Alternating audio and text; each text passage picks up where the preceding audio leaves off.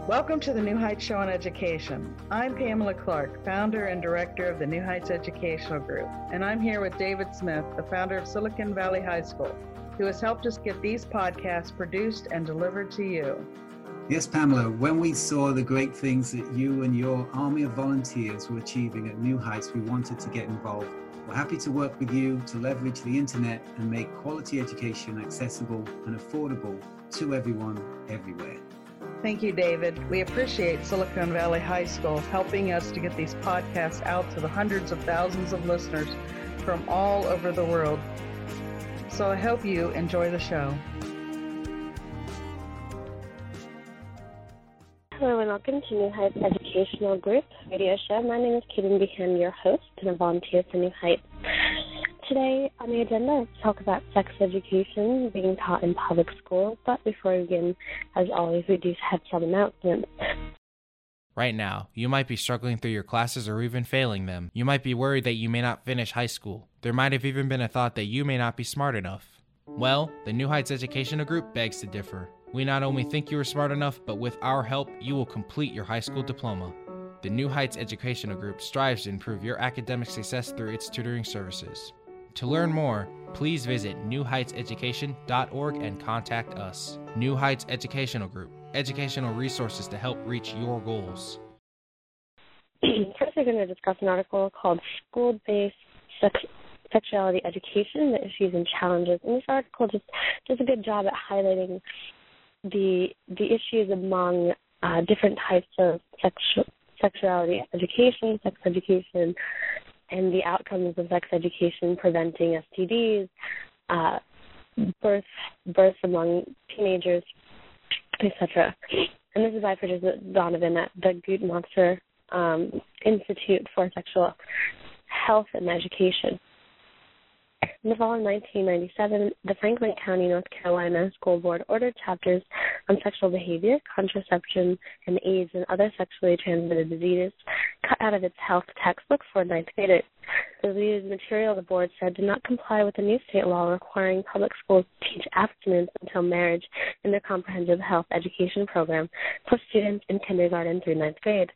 The school board also instructed AIDS teachers were to say that the disease is caused by a virus that is transmitted primarily by contaminated needles and illegal homosexual acts.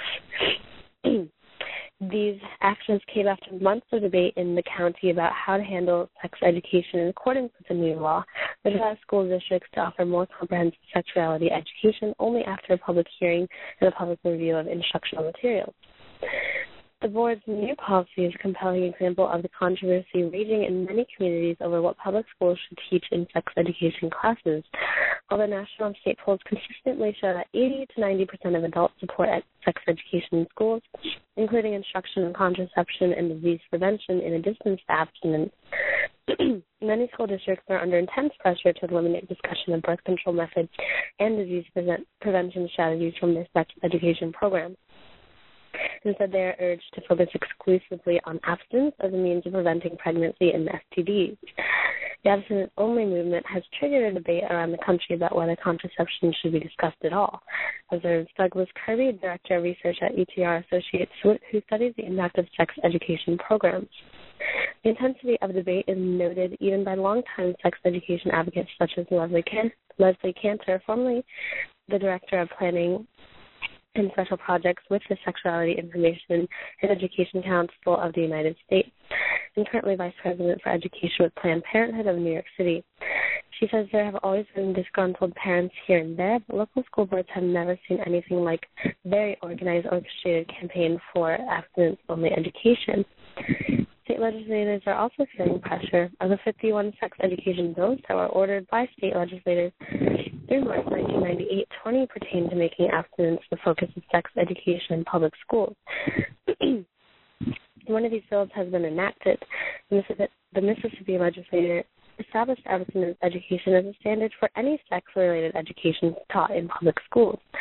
The law calls for teaching that a mutually faithful monogamous relationship in the context of marriage is the only appropriate setting for sexual intercourse. In Virginia, where mandatory sex education was repealed by the state school board in 1997, the legislature voted to reinstate sex education with the stipulation that the program's present sexual abstinence before marriage and fidelity within monogamous marriage as moral obligations and not matters of personal opinion or personal choice. The measure was vetoed by Governor James S. Gilmore on the grounds that the decision of whether to offer sex education should be left to local school boards. According to dozens of sexuality education proponents interviewed for this report during the later half of 1997 and early 1998, the push for abstinence-only education is only the most visible element of a larger conservative strategy to eliminate more comprehensive programs. Other proposals include eliminating co-educational classes and changing the parental consent process in ways that sex education proponents warn could make participation in sex education more complicated for students and costly for schools. Groups opposed to sex education have captured the momentum, many of these observers say, because the opponents' new tactics seem less extreme than past efforts and are therefore more difficult to refute. The proponents say that they also bear some responsibility for the current turmoil themselves, both because they have allowed opponents of sex education to foster the misperception that comprehensive programs generally do not teach abstinence, and because they have failed to effectively articulate the goals of sex education. Although sex education is often discussed and evaluated in terms of its role in reducing adolescent pregnancy and STD rates, supporters say that its primary goal is broader: to give young people the opportunity to receive information, examine their values, and learn relationship skills that will enable them to resist becoming sexually active before they are ready, to prevent unprotected intercourse, and to help young people become responsible, sexually healthy adults. Unfortunately, notes Michael McKee, Vice President of Education at Planned Parenthood Federation of America, programs today are judged almost exclusively according to whether they feature abstinence rather than whether they promote health.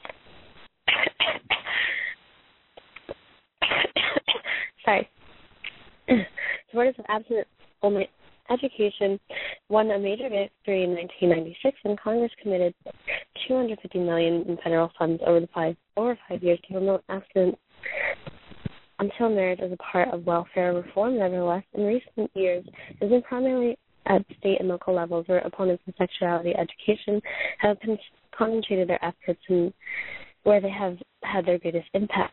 According to many sex education supporters, their opponents are putting enormous pressure on school boards to curtail sexuality education programs and are intimidating school administrators and teachers, who in turn are becoming increasingly cautious about what they teach, even when they're under no formal constraints.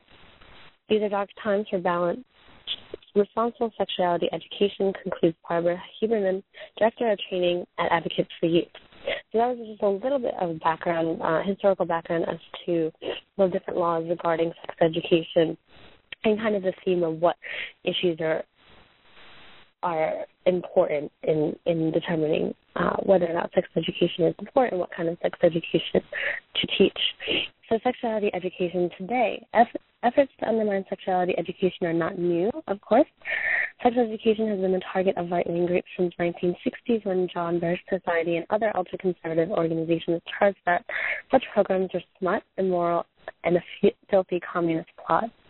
The goal of these groups was to eliminate all sex education in schools, and they clearly had an impact. By the early 1970s, legislators in 20 states had voted to restrict or abolish sexuality education. By the end of the decade, only 3 states, Kentucky, Maryland, and New Jersey, and the District of Columbia required schools to provide sex education. But as Deborah Hoffner notes, the landscape changed dramatically with the advent of AIDS. By the mid-1980s, widespread recognition that the deadly disease can be transmitted through sexual intercourse made it politically untenable to argue that sexuality education should not be taught in schools, especially after Surgeon General C. Everett Koop called for sex education in schools beginning as early as the 3rd grade. There's no doubt, Koop wrote in his 1986 report, that we need sex education in schools and that it should include information on heterosexual and homosexual relationships. The lives of our young people depend on fulfilling our responsibility. This podcast is brought to you by Silicon Valley High School, the world's fastest growing, video-based, self-paced, teacher-supported, fully accredited online school that's recommended by more than 96% of students. Take individual courses at just $95 each, or earn your high school diploma at any age. check us out at svhs.co. The states responded quickly. By the late 1980s, many states required schools to provide instruction about AIDS and other STDs. Some of these states also required instruction in sexuality education. In addition, in 1988, Centers for Abuse Control and Prevention have provided financial and technical assistance to state and local education agencies, national organizations, and other institutions to improve HIV education in schools. As of December 1997, 19 states and the District of Columbia had passed laws or policies that required schools to provide sexuality education. Some states appear to encourage only limited instruction. However, school districts appear to be more likely than states to require instruction about contraception and STD prevention. In 1994 survey, for example, the CDC found that more than 80% of school districts required instruction about prevention of HIV and other STDs as part of health education, and that 72% required instruction about pregnancy prevention and other health programs. As a result of these laws and policies, virtually all teenagers now receive some sexuality education while they are in high school. In the 1995 national survey, more than 9 in 10 women aged 18 to 19 said they received instruction, as did 7 in 10 women aged 18 to 44. Most students, however, did not receive any instruction until 9th or 10th grade, 16 by which of these women had already become sexually active. Even then, the information they received were inefficient. It is widely believed by professionals in the field that most programs are short, that are not comprehensive, and fail to cover important topics that are less effective than they could be. A new strategy. In the early 1990s, sex education advocates opponents have brought increasing pressure to bear on school officials and teachers as they have refocused their efforts on local school boards and state legislators. Prior to that time, opponents had concentrated primarily on national policies. They realized that the principal's office matters more than who is in the Oval Office, and they decided to pay attention to the elections that no one paid attention to, like those for school board and county commissioners. As a result of this shift, this has seen a sharp rise in the number of challenges to individual school district policies. More than 500 local disputes over sexuality education have occurred in all 50 states between 1992 and 1997, and typically these confrontations were initiated by a few parents or members of a local conservative group. Local conservative group or church, often with backing and support from national organizations with similar political or social agendas, such as Focus on the Family, the Eagle Forum, and Concerned Women for America and Citizens for Excellence in Education. Promoting abstinence. Abstinence-only proponents assert that more comprehensive programs focus primarily on teaching students about contraception and safer sex techniques, and that the programs provide little or no instruction in abstinence. They also contend that sex education programs condone homosexuality, teach students how to have sex, and undermine parental authority. Continued high rates of adolescent pregnancy, STDs, and out-of-wedlock births, they say, are proof of the widespread failure of conventional sex education.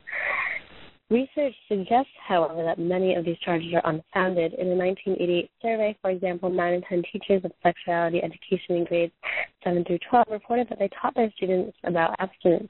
In addition, the CDC's 1994 survey found that 78% of public and private school teachers in health education classes include instruction in the rationale for choosing abstinence, compared with 56% who discuss the efficiency of condoms in preventing HIV and 37% who teach the correct use of condoms. Furthermore, several studies showed that that sexual intercourse among students did not increase after the presentation of pregnancy prevention programs that included discussion of abstinence, contraception, and disease prevention, and that taught teenagers decision-making and communication skills to help them resist risky or unwanted sexual activity. In fact, such programs can help teenagers delay the onset of intercourse and can increase the likelihood that they will use condoms and other contraceptives when they do become sexually active. Moreover, research has found that no methodologically sound studies that show abstinence-only programs delay the initiation of sexual intercourse. Despite the evidence, abstinence-only programs continue to proliferate. This may stem in part from the skillful promotion of these programs. The support is promised school boards and parents that if schools let them come in and teach an abstinence-only curriculum, children will not have sex. It is a very appealing message to adults who are very concerned that adolescents will become sexually involved too early. At the same time, concerns about teenage sexual activity and its consequences may engender a greater receptivity to the notion of focusing exclusively on abstinence, at least among younger adolescents. There's growing recognition at some grade level, grades 6, 7, and 8, only about delaying sex. The question then becomes how long the delay is expected. Many abstinence-only curricula teach young people to forgo sex until marriage, which is a very ambitious goal in a country where people typically do not marry until their mid-20s, especially nowadays, and a lot of people don't even get married until they're 30. These curricula either provide no information about contraception or briefly discuss contraception only in terms of failure rates, to emphasize that condoms and other methods of contraception do not provide 100% protection against pregnancy and STDs. Furthermore, many of these curricula and other instructional materials appear to have been designed to frighten adolescents into remaining abstinent. For example, the abstinence-only curriculum, Me, My World, My Future, likens use of condoms to playing Russian roulette.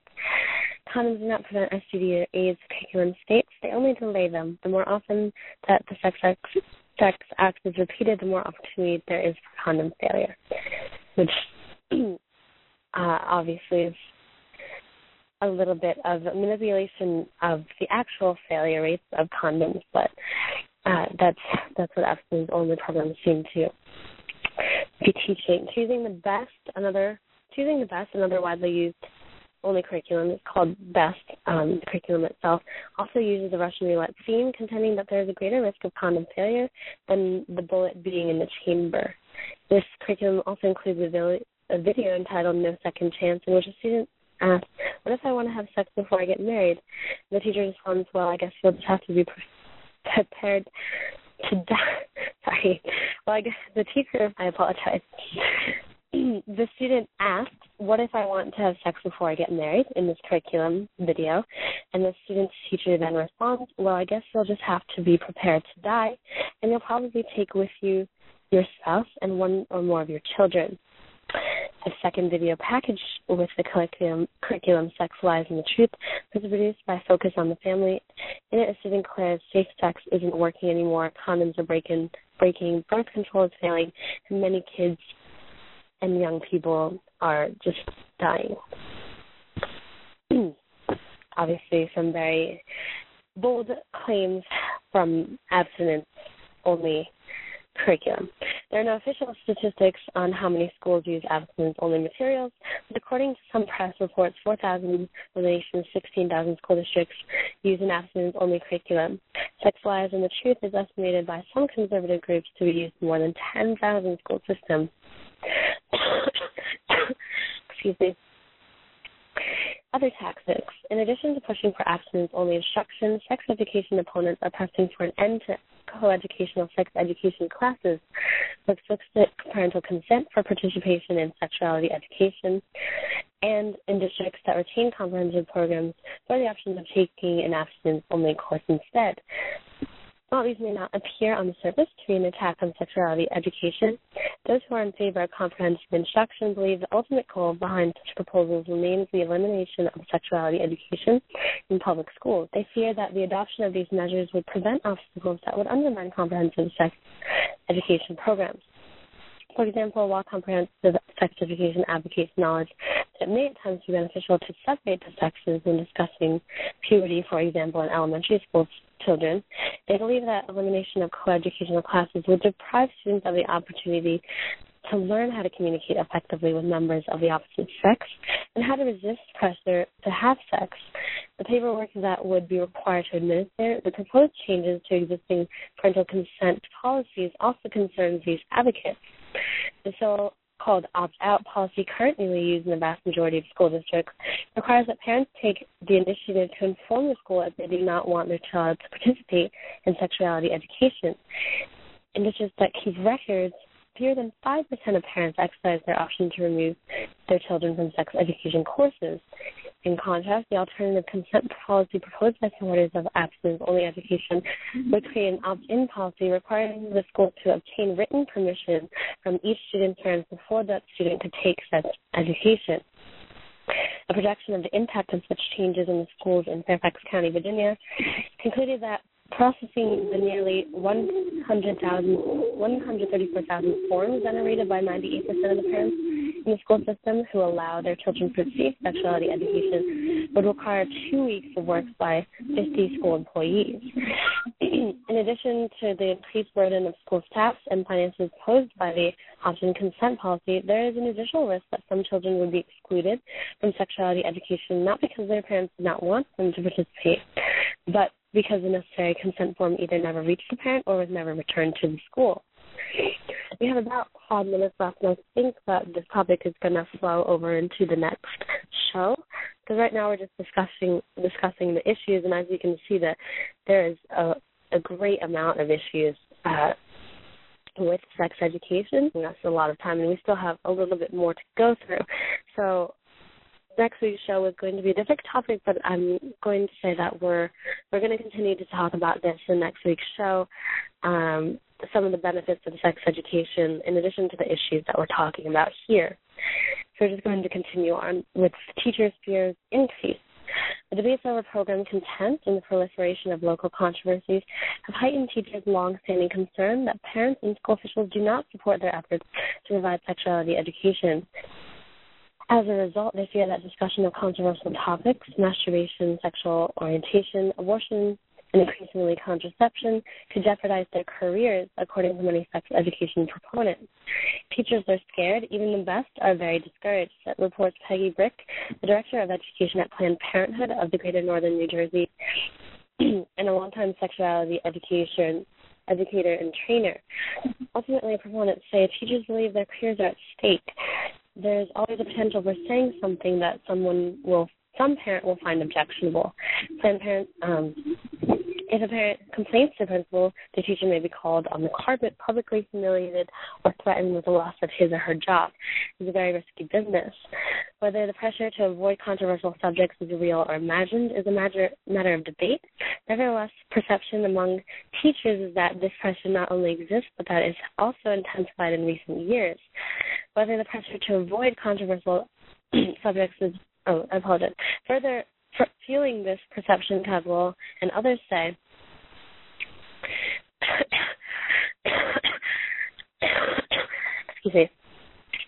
teachers perceive themselves as more constrained, reports Patty Cadwell, Senior Vice President of Planned Parenthood of Southern Arizona, which provides sex education in public schools in the Houston area. There's limited evidence that they are constrained as they think they are, but the perception has significant impact on their confidence. I do apologize. Having a little bit of a coughing fit. Feeling this perception, Cadwell and others say, the teachers sense they do not have support of their principal and superintendent.